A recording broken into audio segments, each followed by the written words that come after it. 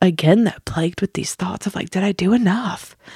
Which there's not any indication that I didn't.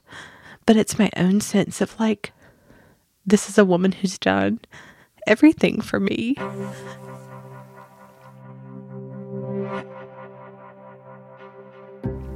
Have I done enough to honor her in the time that I could? Hey, everybody. Welcome back to I've Been Better. I'm your host, Susan Youngstead. Thanks for joining us on another episode in Season 7. I'm really excited for today's guest. I've been spending an increasingly amount of time with this person in my life over the last, 8 months or so, 9 months, 10 months, a year. So it's been very exciting to get them onto the podcast, as this was something we've been talking about for some time.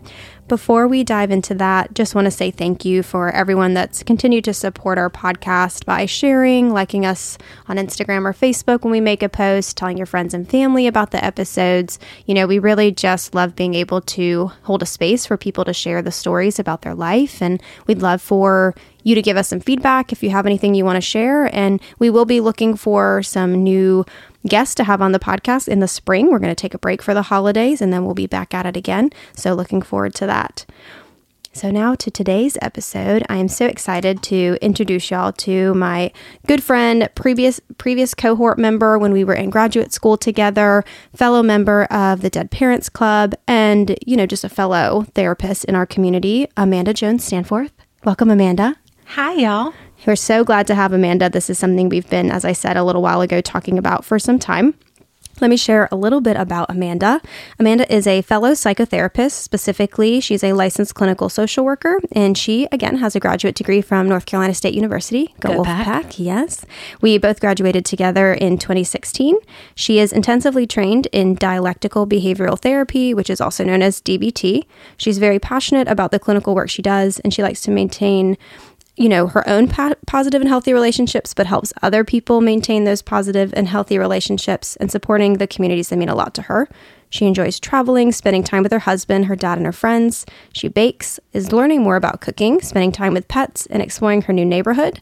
And she also has an unhealthy obsession with Bravo and binge-worthy TV. Yes, 10 out of 10. Yes. Well, welcome, Amanda. I'm so glad to have you here today. Thanks so much. I'm so glad to be here. Yes, y'all. Amanda brought us treats this morning. So if there's any way to get in our good graces when you come in person for these podcast recordings, if you ever have the opportunity to be on the podcast or would like to be on, she went to this wonderful bakery we have in Raleigh called Layered Croissantery. Amazing. So shout out to them. We're like, plug them. If you want to sponsor us, we're here.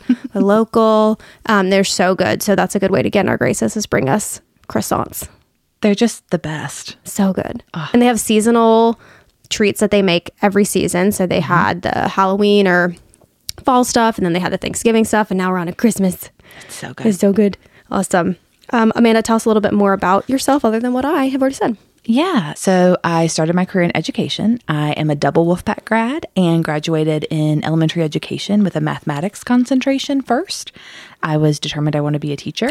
And that's funny. Things changed, and then went to social work school at NC State, and now kind of like do this work. I am really thankful to be here, and also just really thankful. Susan kind of mentioned our like DPC group, and I'm just really thankful for the community and support that has been for those of you listening who are either a part of our club or also the larger DPC club. Mm-hmm. Just know that like we hear you, we feel you, we're with you in spirit. Yeah, we see you. Yeah. I think that's so important to say, because we were just talking about that this morning.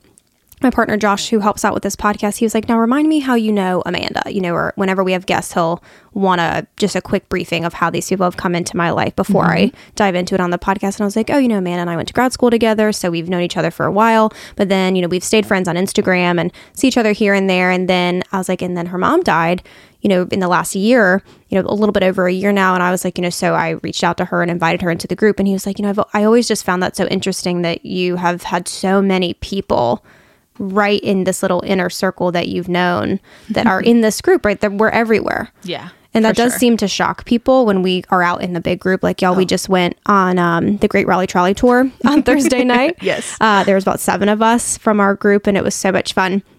And, sometimes people will be like, what are you here for? And like, we usually don't tell as many people, but when we do, they're This is like, true. how do you all know each other? Or like someone will tell their parents or their coworkers or, oh yeah, I'm going to DPC. And they're like, what is that? I'm like, oh, like Dead Parents Club. And of course, some people are like very taken aback Yes. by such a blatant phrase. Other people find that really interesting and thankfully really great. And they're like, how do you find each other? And you're like, you just do. Yeah. And also, we live among you. We're here. You just don't know about it because we don't talk about it all the time. It's not like when we used to label people for like whatever category they fit in, Yes. right? Like we're not walking around with Jock a or star, band geek. yeah, or something on our faces that say, I'm part of this group. We're everywhere.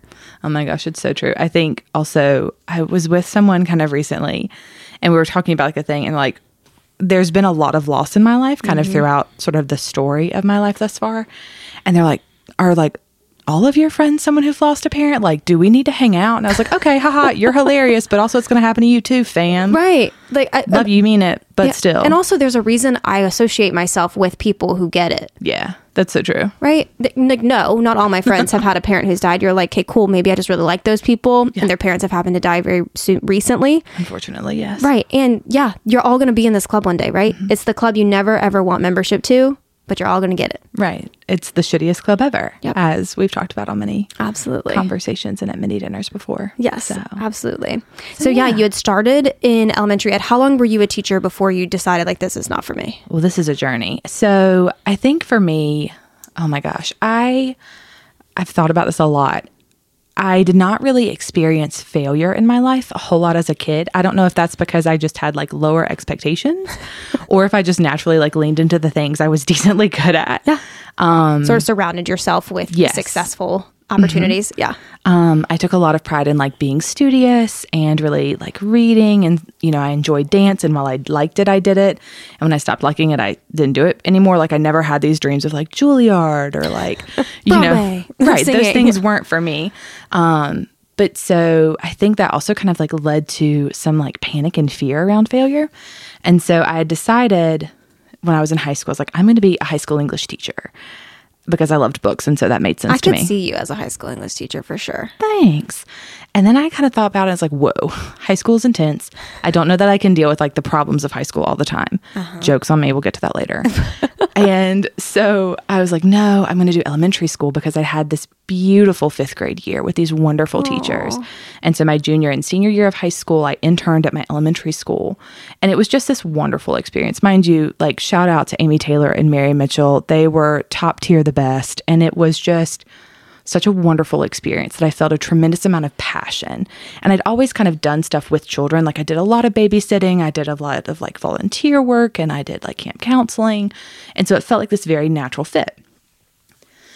So because I wanted to be a teacher and I had not experienced a ton of failure, I like set my sights on the North Carolina Teaching Fellow Scholarship. Right. And I wanted to go to state and like check both of those things. Got the scholarship to state and like then I'm in the elementary ed department my like junior and senior year. And at graduate, I had the most phenomenal internship experience. My student teaching was with Julie Owens, and she taught 5th grade at Swift Creek Elementary. And the most fabulous team of teachers, like Monica Coles, who is still there and just amazing, and Mary Zardis was on the team. And I loved it. I had the most phenomenal experience working with these folks and with these kids. And like there were challenges, of course, but I felt really supported and I felt just a lot of pride in my ability to do this. So then, you know, you go to graduation, you graduate, you do your interviews, you get hired. Yeah, there's like a Then- very strict like pathway Yes. for teachers with that fellowship. For sure. Yeah. And like that was fine with me. I like knew I wanted to teach and I was like, I'm going to teach in North Carolina in public schools. That's a different podcast. We'll talk about that later. Like love public schools, love public school teachers, love education altogether. I could talk about that for forever. But so then I got hired in out of school and for like the first time in a really long time, struggled with this idea of like, what am I doing? Have I totally effed myself? And so I am teaching 5th grade, which I love, having really significant challenges in the classroom. I was a first-year teacher in a single trailer by myself with some like harder dynamics. And I really felt out of place and I really struggled. And then with that came this wave of self-judgment and shame about like, how could I be doing this? Like, I'm a teaching fellow. I should be better at this than I am. Like that expectation of that you should be able to Yeah. handle, like you were saying, challenging dynamics in a classroom. The amount of stories I hear from people our age that are teachers or just local teachers in the community that are like, there's no support. They don't teach you about this in school. There's not a class on like how to navigate dynamics in a classroom without support from your school. It's true. And I think for me also, I have the blessing of time. And so that's allowed an opportunity for reflection and realizing that I probably, as competent as I was in the curriculum and the process of teaching, I would have been more successful had I been in a building that had other teachers versus being genuinely alone for the vast majority of the day. That's wild. And so like, and there were 1,000 reasons as to like why that happened, and they made sense at the time. And there's no like ill will or hard feelings around it. But I think recognizing for myself things that I didn't understand then that I do now.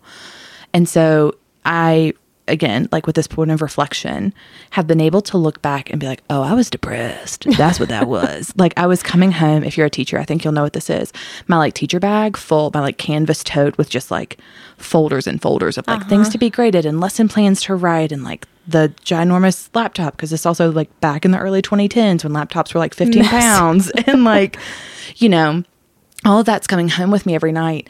And I'd like leave school. I would get there at like 8:30. We were a later start school for Wake County folks. And I would leave school at like 6 or 7. I would drive home, would eat. That's so late. Something. Like sometimes it was a bag of popcorn. Sometimes it was like some leftover I had, you know, what's the word? Pilfered for in the like cabinet. What is it in here? You know, who knows? And would sit on the couch to like quote unquote relax, would pass out probably 8:30, would wake up at about 2 a.m., realize, oh, I'm like passed out in the recliner, walk myself back to bed, fall asleep, do it all over again. Like just bananas. I was not doing super well connecting with friends and relationships. I just, you name it, was not great. And so anyway, stayed at school for 2 years. Again, have a lot of respect and a lot of love for a lot of the folks there. And this opportunity came up for me to go back to Swift Creek, which is where I had done my student teaching and work with the same team. And I was like, God, if this ain't a sign, like we're going to do it and just see where this goes. And so I interviewed and they were very gracious and offered me the position. And so I moved back for my 3rd year. So we're like in year 3 of a teaching fellow scholarship, by the way, is a 4-year commitment. So because they pay for like a portion of your 4 years of undergrad, you owe 4 years to the state. That makes sense. And so in my mind, I also started kind of having this awakening of like, oh, can I do this forever? Because if you had asked me as a senior in high school or as a senior in like college, I would have told you, I'm going to do this until I am like gray. Yeah, I'm going to retire from this. I'm going to be bested in the system. Like, well, is that what you had been exposed to? Like, you grew up in Eastern North Carolina. Was there a lot of like longevity? Oh, 100%.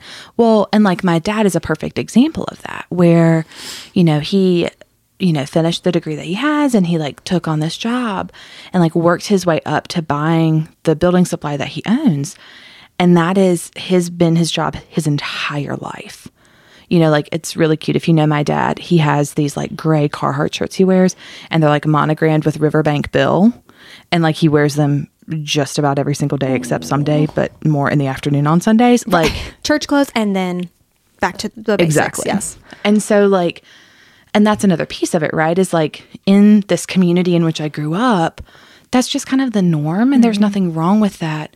But also those folks saw me as a teacher. Like I remember, this is like such a blip of a story, but I remember being asked to do one of the readings at the Christmas Eve service because I had the teacher voice. Yeah. Like that commanding presence that gets people to listen and you're very, entertaining is not the word I want. What am I Maybe saying? Engaging. Yeah. I think some folks think. Yeah. And so like, I think for me, it was this kind of identification of my persona. And so the idea of like losing that and like failing at it, this idea of like, this is what I'm going to do. These are the people who've invested in me. And now I'm going to like screw that up.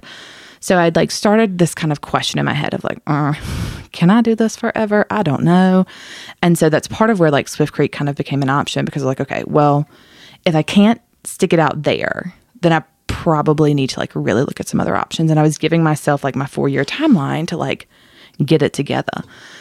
And I was looking into like grad school programs online and overseas, all kinds of things. Oh, wow. And so I ended up going to Swift Creek. Again, really wonderful staff, really wonderful kids and families. Like I have no regrets about that. And again, just wasn't happy. And also like, I don't know if y'all know this, in the state of North Carolina, there's data that's determined about teachers and their success rates. And that's based on historically a student or a school's EOG scores. And so while like my class was really respectful and the vast majority of the specials teachers really loved my classes and I could always find a sub because my kids were just like historically really lovely, even with their challenges, my evals data wasn't great. Yeah. And so it's like, well, the data is showing me that like I may be a good person and I may be good at fostering some of this, but I'm not good at the job of teaching. Yeah. And kind of seeing the writing on the wall about like, this is going to become more prominent. And so I made the decision. I started applying to grad schools. And I'd realized that I couldn't go overseas. Fun fact, to get licensed in North Carolina and like the majority of the places in the States, your degree has to be 60 hours from an accredited university. And the majority of the ones in the UK especially are 45. No shit. Yeah. I didn't know that. I was like hell bent and determined that I was going to like live abroad and do this.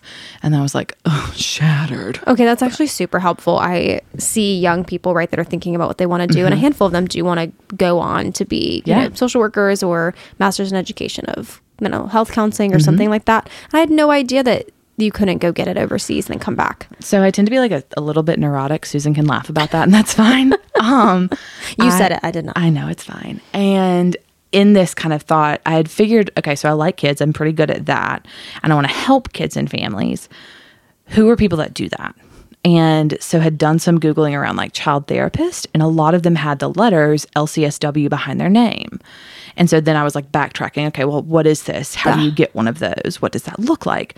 And that led to the search around like getting your master's in social work and how does that kind of play out over the course of time. So anyway, that was like the sense of, I'm going to take this huge leap, this big financial thing that I hadn't had to do before thanks to the scholarship from Teaching Fellows, and put myself out there in a way that really sets me up for the possibility of failure. And my parents, who are just so wonderful and lovely, were confused about the experience, to be like gentle, because one, you know, they saw this version of me that was a good teacher, right? Like, and, you know, had seen, you know, kind of cards from students and things like that, that indicated that I was good at my job. And so when I'm like, but I'm not, they're like, we don't understand. That doesn't make any sense to us. Well, and I feel them, right? The idea that we do judge teachers on the score that their 25 plus students have on an EOG or an end of year exam is kind of like, that's, I mean, we do that in general, right? We make students take like GREs and MCATs and all these other entrance exams, and that determines their worthiness or value to get into schools. Absolutely. And it's like, why are we judging teachers' capabilities on a student not doing well on a standardized test when, I don't know, what have we all figured out now that like not everyone's good at taking tests? Well, right. And then like, I mean, not to go on the social justice front, but to go on the social justice front, how many of these standardized tests have like this embedded core of systemic racism in like how they're presented and the access to them? Yeah. So. Well, and they just are a bunch of bullshit. Like, I don't know. I don't remember anything from any EOG I ever took in my entire life. Okay. Don't really feel like it helped me. And I feel like I can also say this as someone who was a pretty solid test taker. Like my GRE scores were like solid, and I made a 1020 on the SAT in the 7th grade. So like, that's incredible. Thank you. It's a point of pride. It's fine. Again, the things I was concerned about don't really matter now in adulthood, but like at the time I was like, hell yeah. But so like, that doesn't matter, but it meant so much. And so, well, especially back then too. What year is this? You said when you're switching to Swift Creek, what is that? That would have been 2012. Yeah, that makes sense. That was like that summer. And also too, for those who may be kind of like questioning, am I struggling with depression? Is this a thing that's real? Like, one, my appetite was trash because it just was. And my like body was reacting to it in some negative ways because I wasn't eating consistently or well. My sleep was also all over the place. I was having what I've now been able to determine were like these passive suicidal thoughts of like, things would just be better if I wasn't here. I don't know if I can make it. And at the time I was like, oh, you're just sleepy, or like, your job is hard. Everyone told you. And I'm like, oh, no, fam. I was like legit depressed and didn't know. Yeah. And you're not supposed to just suck it up and deal with that. No. And I have so many feelings about the hustle mindset. And it's a duality where I can see both pieces of it. And oh my gosh, the way in which people like push themselves in things that are really, sometimes really harmful for them just breaks my heart. But so, it was this first real taste of failure for me, because this thing that I thought I knew I wanted to do, I'm coming to terms with and grieving the loss of that image and what I think that means and why I think that's important for me.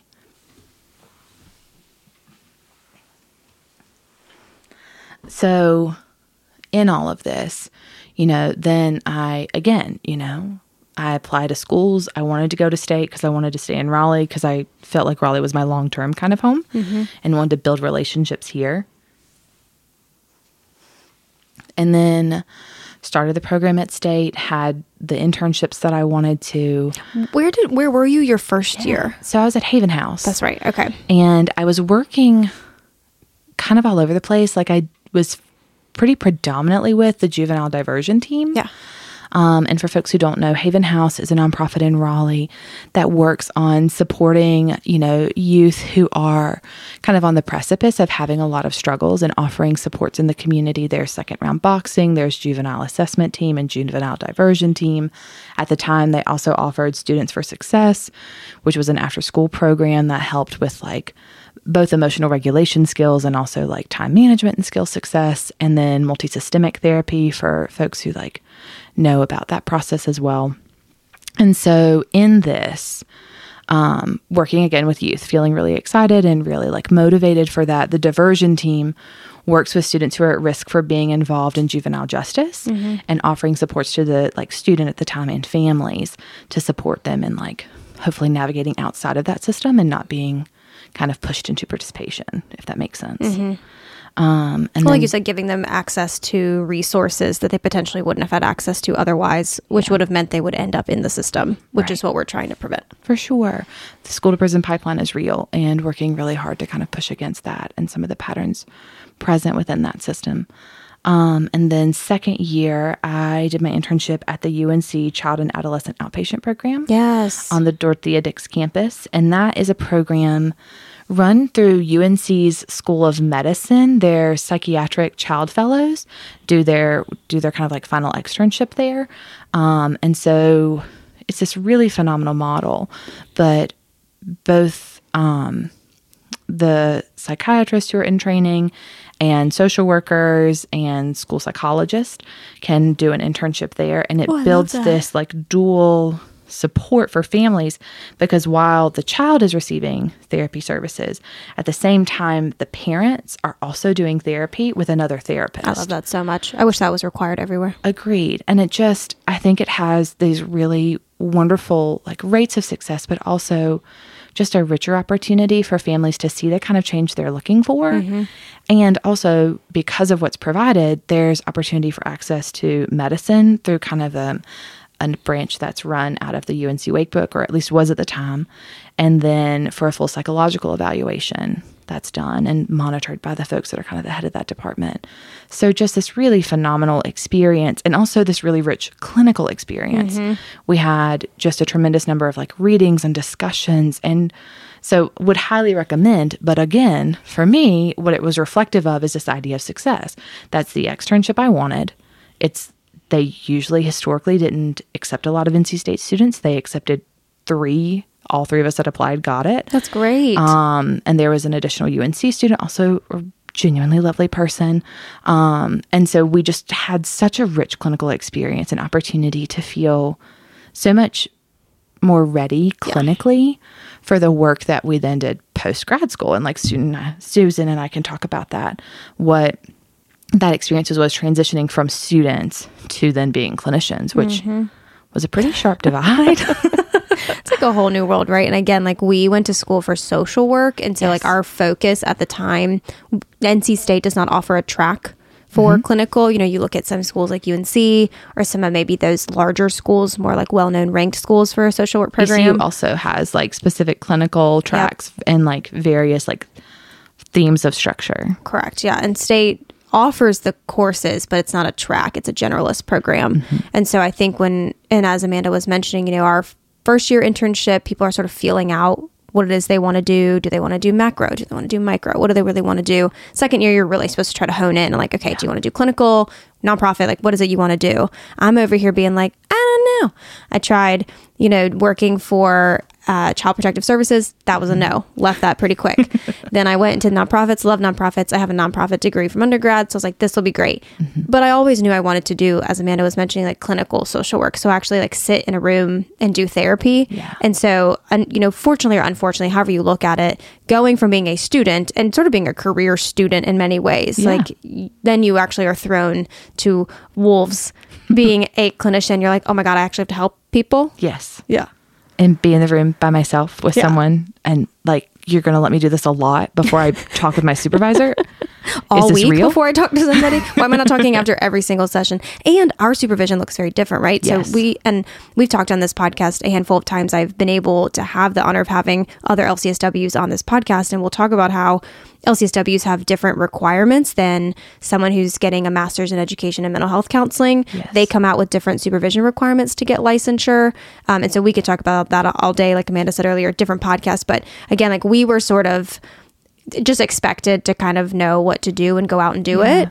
And as Amanda was saying, you know, coming from being a teacher where you already felt like, oh, I thought I knew what I was doing and thought I was really good at it, to then be shown, oh, I'm not that good at it. I can imagine now you're like, okay, what if that happens again? Yes.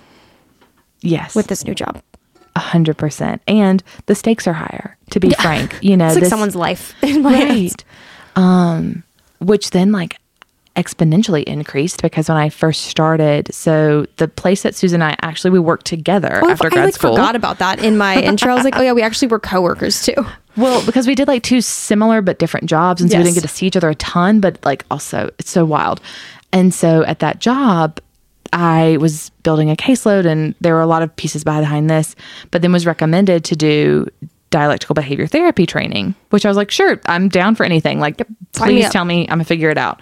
And that particular therapy model is most frequently used in the triangle for folks, especially in community mental health, who are suicidal or have a personality disorder. And so you want to talk about like the stakes dramatically shifting from like, oh, I'm teaching y'all fractions to like, oh, I'm very much so working to help you stay alive. Yeah. And there's not a test at the end that's like, okay, did you pass your EOG and am I a good teacher? No, it's like, can I keep you alive? Yes. Yeah. Yes. And, you know, so then I'm like fielding the 3 a.m. phone calls from clients in crisis. I don't miss that one bit. Hard no. No. And very much so again, like it's not the clients, y'all. It's never really the people. It's always the system. It's the system. Yeah. Our structure for mental health services and treatment is just so fucked. 100%. Yeah. I'm working to not use curse words because I have a sneaking suspicion some of my dad's friends may hear this. And so I'm trying everyone very hard. know that this is Susan speaking. I'm the one using curse words. Amanda's being very professional. No, you're fine. That's the only reason that I'm like, be mindful of that, Amanda. But so, yeah. And, you know, again, like, okay, I'm in this world. I'm doing individual therapy. That's what I want to do. I'm working with youth and children. And I am exhausted. Yeah. You're like, shit, here we are again. Yes. Yeah. Was there this like parallel experience for you of being like, I thought I was getting away from something that was going to make me so exhausted, and now I'm exhausted again? And this question of, am I failing all over again? Have I made another terrible mistake? When you had considered that a failure, when you were leaving Swift Creek or whatever job you had held when you went into grad school, was there this moment you're like, okay, I've failed that and I will come to terms with that? Yes. And a lot of that initially was compartmentalization. Yeah. I'm going to take that and shove it in a box and throw it in the attic of my mind and never look at it again. Nope.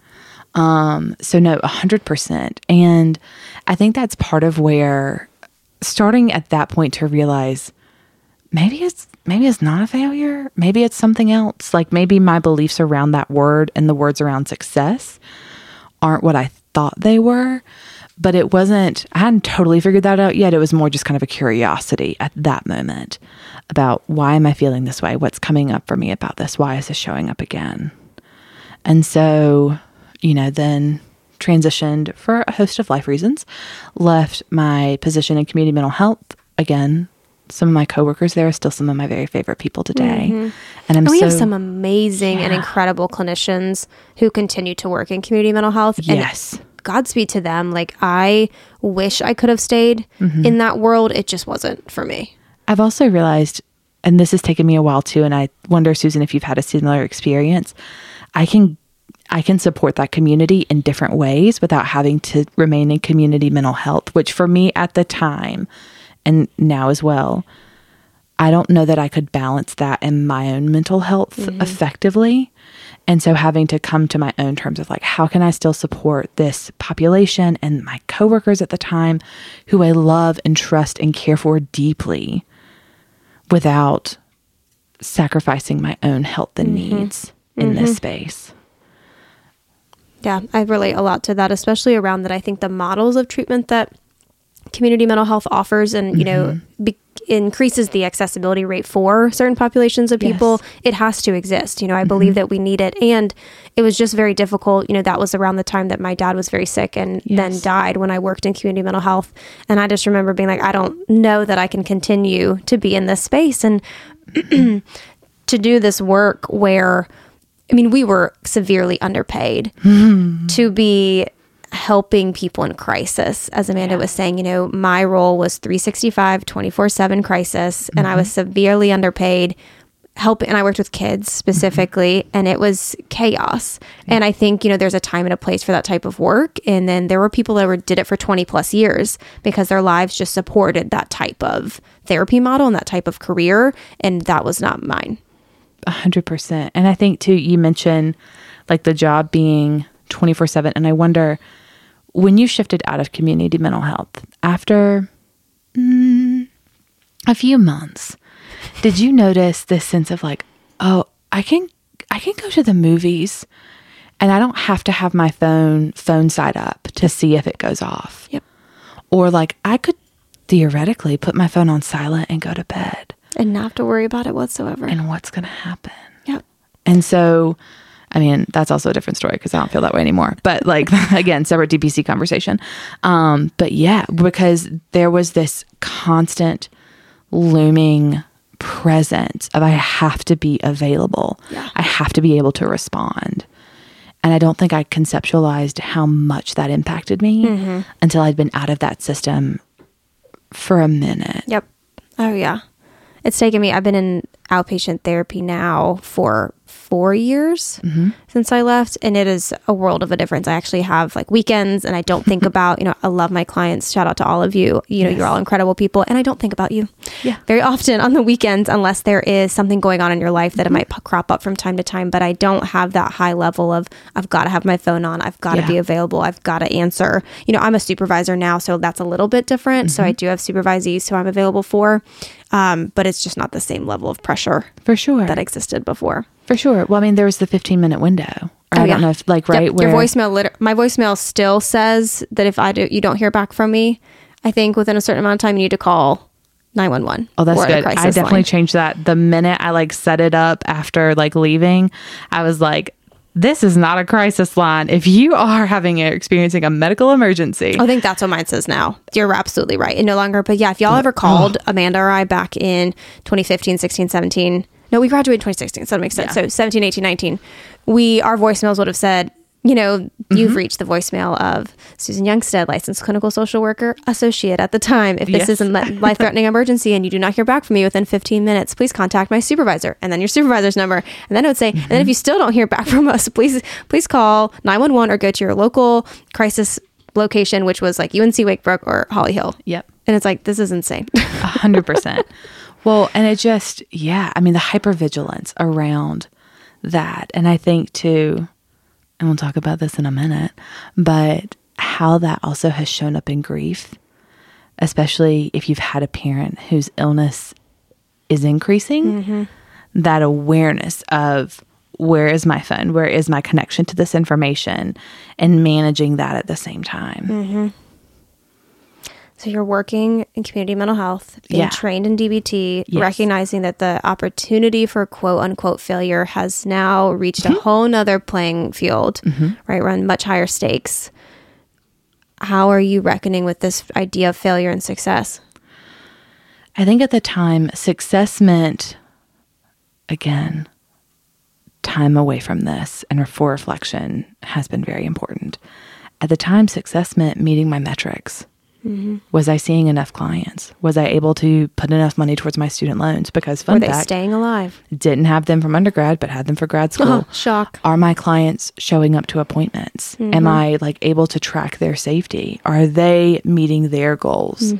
And this over personalization around someone else's behavior or needs being a reflection of mine.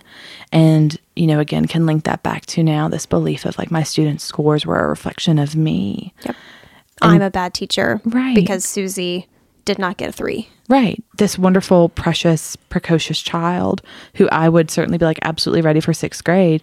Their EOG says, well, they made a 1 because they overthought their EOG and undid correct answers to circle wrong ones. Oh, God. That's a true story. Oh, I vividly remember that child and like the sobs that I sobbed on their behalf because I just knew how hard they had worked and the sense of like, this test is so pointless. But, you know, again, that connection and that belief of this is what that means to be successful or this is what it means to be good at something.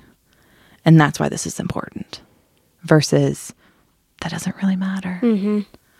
And that you can be successful in so many of these non-traditional, non-quantified ways that society just hasn't caught on to yet as signs of success. 100%.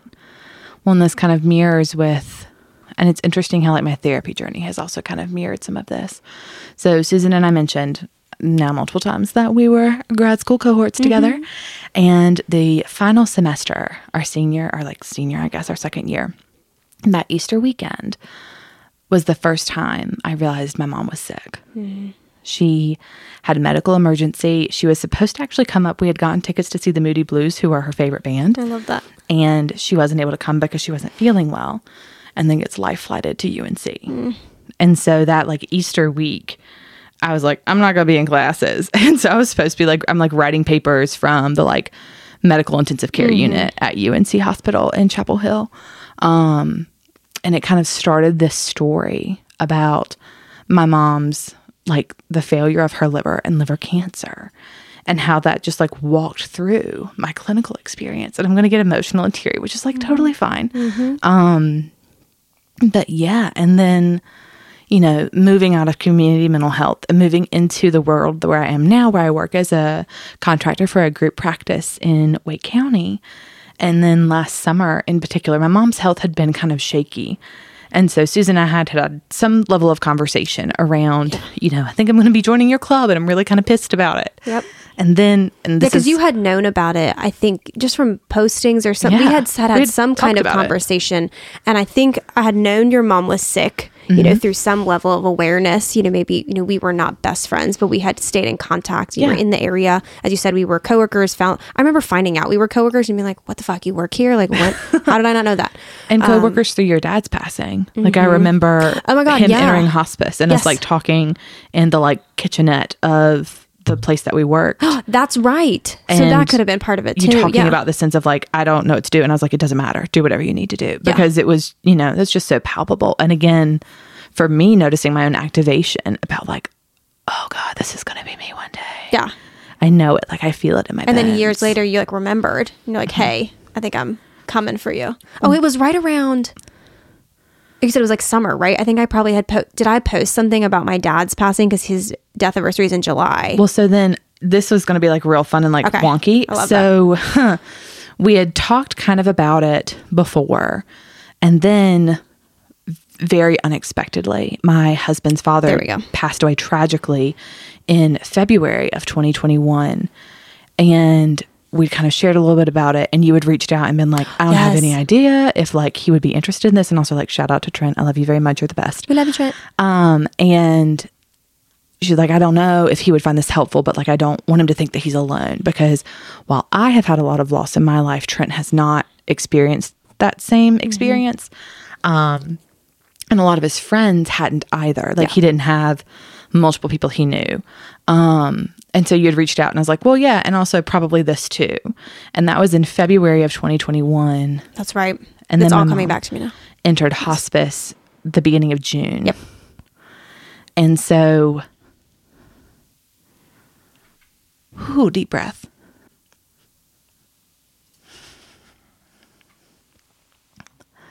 This conversation around success and failure again, because did I do enough for her? Was I there enough? Was I able to balance the work of my clients? Because like, y'all, this is so dumb. I basically emailed my boss and I was like, okay, fun fact, this is a thing that's happening. I'm moving to my hometown. I'm like going to move to my hometown and be with my dad because I don't have any idea what the timeline is. Right. And again, shout out to Trent because he was such a trooper. I was like, okay, I'm leaving. And he's like, okay. He's like, okay, bye, love you. You guys are married at this point, right? Yeah. We'd been married for a little under 2 years. And he was like, bye-bye, you're going to go live at home. In COVID. Like, it's just bananas. And so, I moved into my parents' home and moved into like, it was not my childhood bedroom because my parents had moved, but like what was my bedroom. Yeah. And this is so wild to think about. I'm still seeing a full caseload of clients totally virtually. My parents' church and the church that I grew up in was kind enough to allow me to basically use an unused room in the church. Oh, wow. To see clients virtually. So you weren't at home, you were in the church. Right. I was like walking distance. The church is like 2 blocks from my parents' house. Okay. So I would like go there, see a chunk of clients, come home for a break in the day, be with my mom, go back to work, come back. And then my dad and I would do like the night shift, basically. It is. And this is just because the memory popped up for me when you say this. So I hope this is okay that I'm adding an interjection. Please, by all means. It makes me think about when my dad entered hospice as well. It was, as again, y'all who may be familiar with hospice or maybe not, but we'll share a little bit about it. It is comfort care. There is no life-saving intervention being applied to somebody's life. It is strictly designed to remove all life-saving interventions. Mm-hmm. You are there to receive comfort and love and support until the body does its natural process of death. And so it can last 2 days, 10 hours, weeks. And there's in-home hospice, which is something my mom experienced. And then there's also hospice in a facility. Yes. When my dad was placed in hospice, it was in in Transitions Life Care, which absolutely shout out to them. Yeah. Incredible place. If your loved one has to die in a facility and you live in Wake County, or even if you don't, I don't care, like move here and go to Transitions. So I remember I was still working for Community Mental Health and I did in-home therapy, which meant I created a caseload and I went to a caseload of people's homes for hours at a time.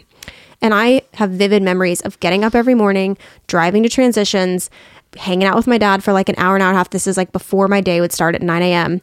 or 10 a.m. and going to people's homes to care about whatever the F they have going on, right, in their lives, and then going back to Transitions. Like the dichotomy between this idea of like, you're dying and I'm like going to hang out with you and make sure I spend all this time with you. And now I'm trying to save somebody else's life. Yes. And what's happening to mine? Yeah. Yes. Yeah. Literal chaos. I mean, I have just like the wildest, I don't know how that was functioning. The day my dad ended up dying, I remember coming into work like on any normal Wednesday because my dad lived much longer than expected. And I remember walking in like, I got to go see a client at 9:30. It's going to take me 30 minutes to get there. So it's like 7:30 now, like whatever time it was. I'm like walking in. They're like, hey, are you working today? And I'm like, yeah, I'm going to like hang out just like my normal, they know you by that time. You're like hanging out. And then they're like, no, you should not go to work today. And it finally hit me then that I had been living what felt like a very double life. Yes. Yeah. Yeah. 100%. Yeah. And it's also, I don't know if you had the same experience at hospice. Like my mom had in-home hospice and we like, it was such a gift that my family was able to do that. And also, I'm going to get teary again because I love my mom and I'm going to talk about her. So she was so talented at building these beautiful friendships and her friends showed up for her in the most incredible way. Yeah, I'm so envious of your mom. Like that's what I want for my life. I want those lifelong friendships when I'm old and 100%. Gray and that are like, because you said like they came and like decorated your house, right, for your mom's birthday this year. I'm like, that's incredible. So like, and I could talk about this for forever. But so it's like my dad and we were able to hire some supportive care to help like with my mom, because at this point, it was a very sharp decline. Like I remember we had our like last boat ride. My parents have a pontoon boat and we have a river house, and we had our last boat ride Memorial Day weekend. And less than a week later, she's entering hospice, or I guess maybe a week and a half later. And so there was this sharp decline in her movement and her energy. And, the hospice folks are really lovely, and they come in with all the pamphlets. And so I read all of them because that's what I think you should do. Like in my brain, I'm like, oh, I'm a good reader. I should read all of this, which also... Go in control, right? What do I have control over? Right. And in the end was like trash anyway, because like half of it wasn't actually accurate to what I experienced. And just such a wild ride.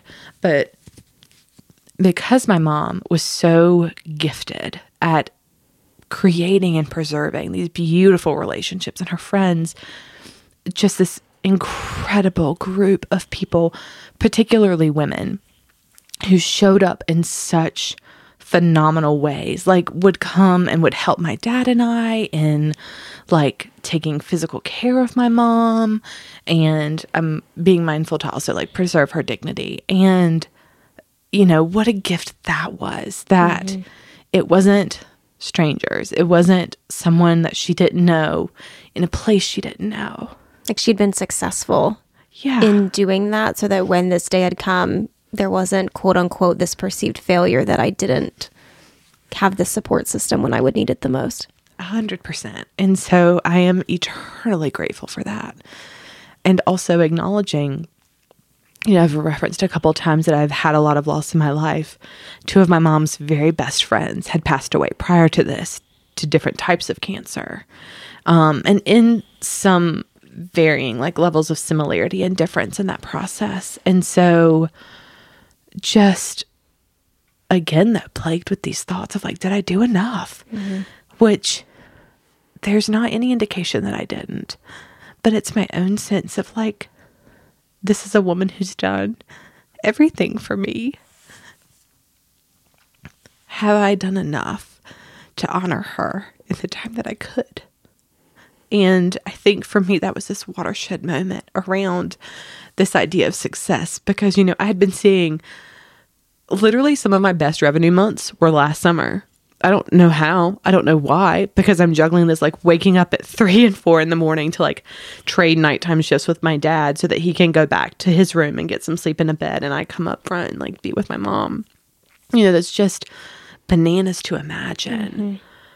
But this idea of like, what if it's instead the relationships, the people who are present, how that matters more than any of the other things that I believed or perceived to be indicators of success. And it's also dramatically shifted kind of since then what my capacity is and what my desires are around what I want to prioritize. Because I could not have done that if I was still teaching. Like, it's such a gift to be. And, there were terrible, horrible things with COVID. And for me personally, it allowed telehealth to be an option. So it allowed me to continue to pay my bills and do the things I needed to financially, while also being able to be present for my mom and for my dad in what was this just pivotal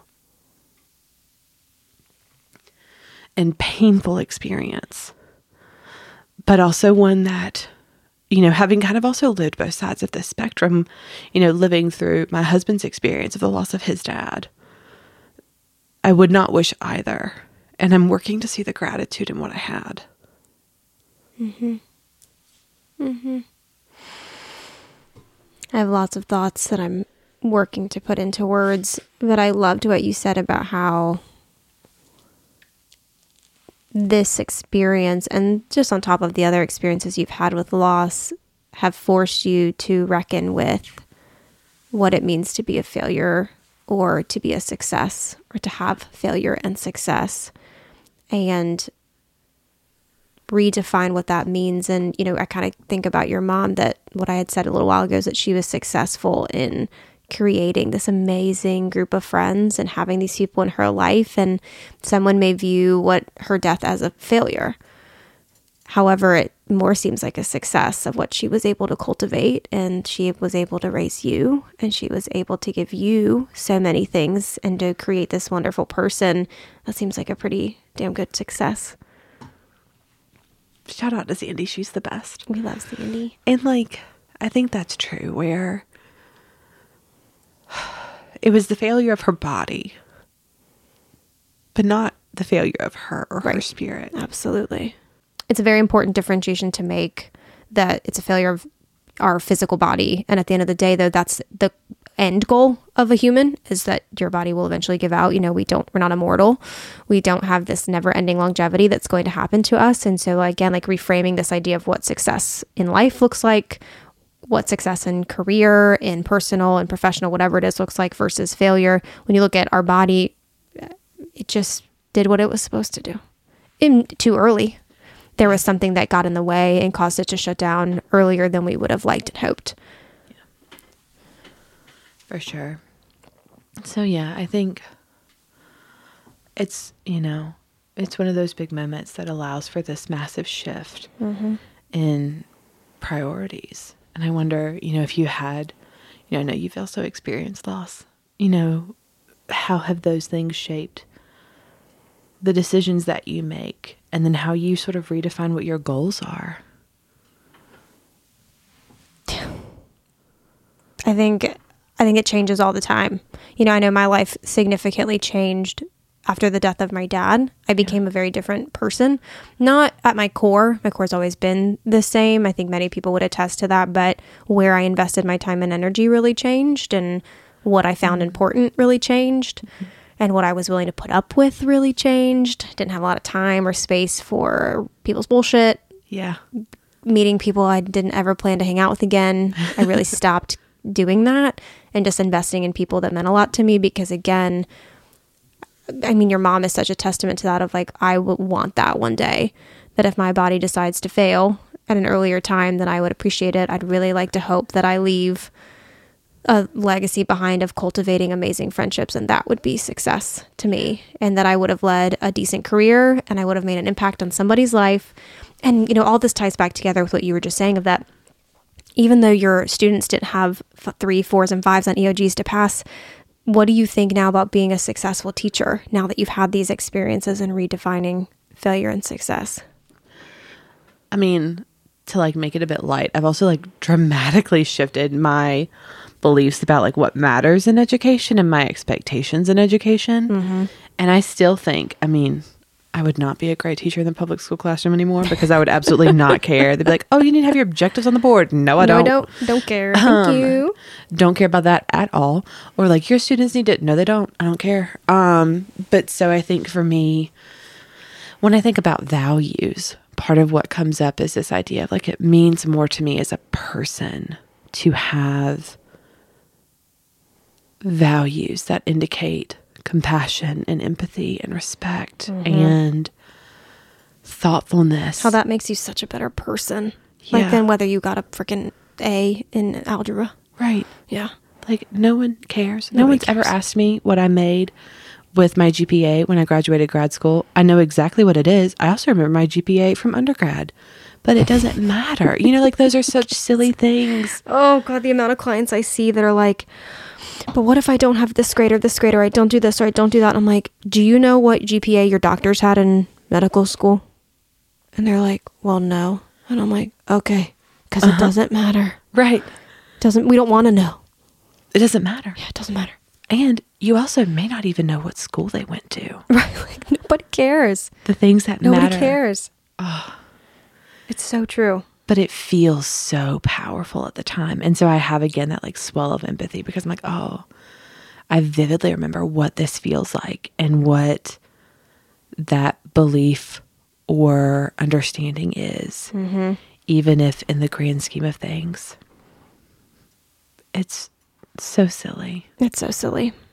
And I think, like you said, in life and in death, you really start to figure out what your priorities are and what matters to you. Oh, for sure. And, also it's shifted a lot about to say this gently and with a lot of compassion and love. It shifted also what I'm willing to pour into, and even like some really incredible friendships that served me for a long time at one point may not be as meaningful because I don't have the capacity to both process my own grief, do the things that I like have to do as a member of society, and also either educate you about my grief or manage your feelings about my experience. That's a whole nother. We just need to have like a DPC podcast. I need like 12 mics. I need everybody in the room because I think we could all attest to that. It will be 7 hours long. I'm so excited. Okay, we're going to plan it. Part 1, part 2, part 3. There's going to be a whole season. It should be like 6 episodes. You mentioned pouring in to like people and things. Talk to us a little bit about if you feel okay to transition in that regard to what are you pouring into now? What are you doing to take care of yourself now that you've been able to come to terms with failure and success? For me, a lot of that is looking like really just leaning heavily into relationships. So friendships, my marriage, the relationship I have with my dad. You know, we were joking earlier about like the crisis phone, and we've talked about this before, that like if you lose a parent, sometimes you can have this hypervigilant around the one that's living and this like panic, which was also fun. I don't think we've had this conversation. My dad tore some ligaments in his leg right before we were supposed to go on the cruise, and like getting that phone call, Trent and I are in Winston-Salem, and I'm like, it's midnight. I don't know what to do. And he's like, I'm not going to go to the hospital. They can't help me there. And I'm just like, what is banging happening? your head against the wall. You're like, what is happening? But acknowledging like there is still some like anxiety I have about turning my phone on silent. So I've like met that by using like sleep and focus apps where I can like only let certain numbers through. I love that. And I think that's so valuable. You know, I'll say this, just a brief aside. The day my dad died, my phone has been on silent and it has never come off silent again. Yeah. And that was 5 years ago. I just don't need it. Yep. Now, I love my significant other and these other people in my life, but I'm like, also, like, if you're calling me, something's wrong. Like, if you're dying, don't call me. Call 911. Like, you need to actually call someone that's going to come get you. Not that I won't come get you, but, like, I think it just changed this, like, if I really... urgency. Yeah, the urgency has changed. I track all my friends. I mean, like, if my significant other is somewhere else that I'm not with and, like, I think that there's a need for it, absolutely. Like, can he get a hold of me? 100%. Now, can I get a hold of him? I don't know. But, you know, this is just the very real situation of it. It's like I stopped needing my phone on loud. Yeah. I got the call that I needed to get, and that was it. And I think, too, there's also, you know... in my mom's like journey of illness, there were multiple life flights. There were multiple crises. And so like feeling that hypervigilance on my phone, it's taken almost a year. My mom passed away on September 11th of 2021. And it took right about a year for me to not feel that like overarching like need to have it and be that aware of it. And some of that has been supported by like behavioral changes I've done where I can still get what I need without being flooded with other things that aren't as significant to me, to be really frank. But Absolutely.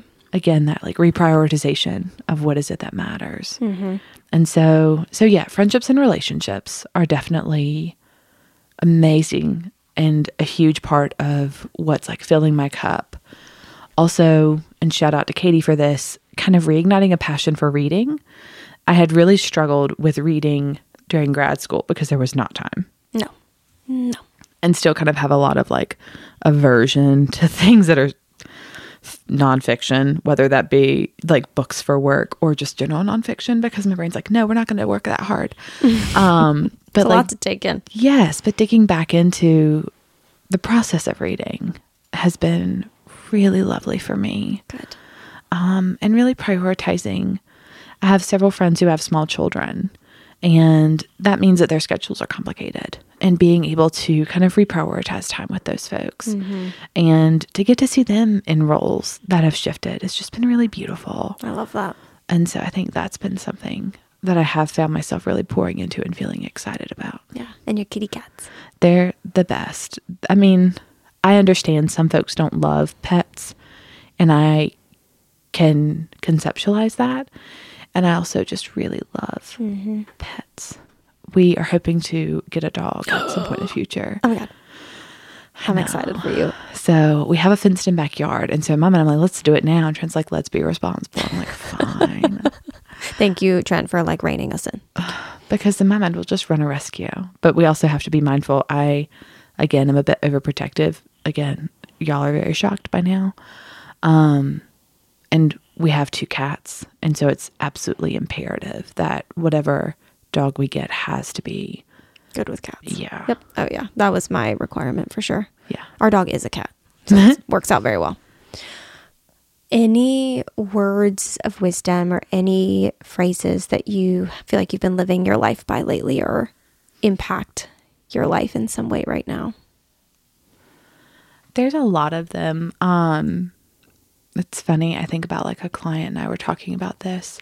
The idea like theirs is this, like I'm living my eras. V Taylor Swift. Mm-hmm. You know, it's a bit cheesy, but one that was really, really helpful for me, particularly late last summer and last fall, was the idea of we can do hard things and this too shall pass. Mm-hmm. And not necessarily the overarching this too shall pass, but like this moment, this misery, this current emotional experience is not forever. Mm-mm.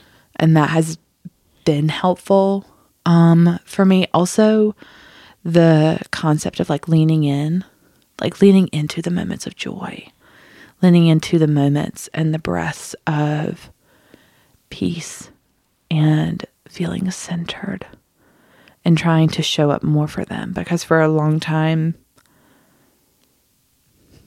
that was harder.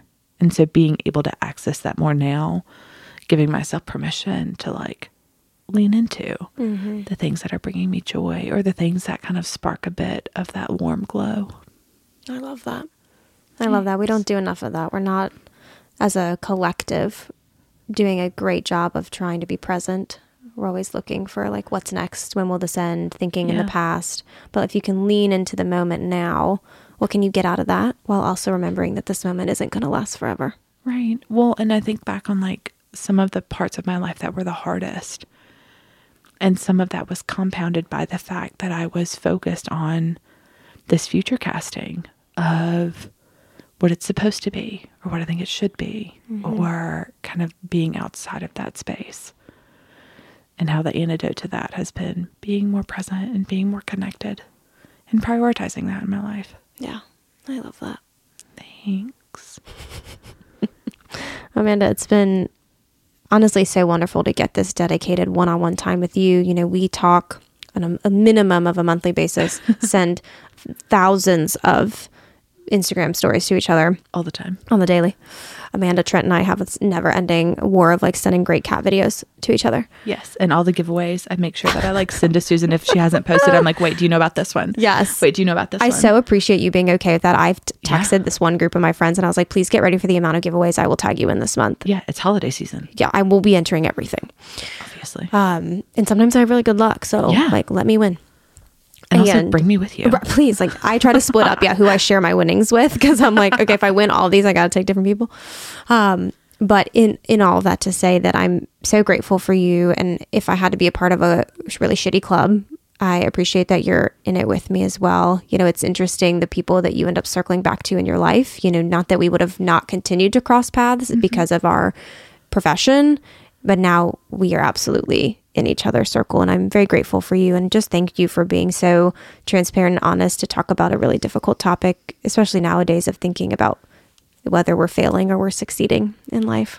And I appreciate you hosting the space for both for DPC, but also for this, because, you know, I think there can be a lot of shame around grief and around suffering, because there is this idea that it's a failure or that like you're not doing what you're supposed to be. And so by you being so open and vulnerable and hosting this space, both in those spheres, it allows folks to then show up and be vulnerable with you. And that's just really beautiful. So thank y'all for that. Yeah, thank you. I feel very honored to be able to do it. So I appreciate that. Thank you very much, Amanda, for being on. And, just as we always do, y'all, we'll make sure there's some links to resources on here if anything that we talked about today may have ignited anything in you that you would like to talk to someone about or just feeling any feelings around. So we'll make sure to link those in today's episode. But thank you so much, Amanda. Thanks. It's been a pleasure. Thank you for listening to I've Been Better. I'm your host, Susan Youngstead. Please be sure to leave a review and subscribe wherever you consume podcasts, and follow us on social media at I'veBeenBetter.pod.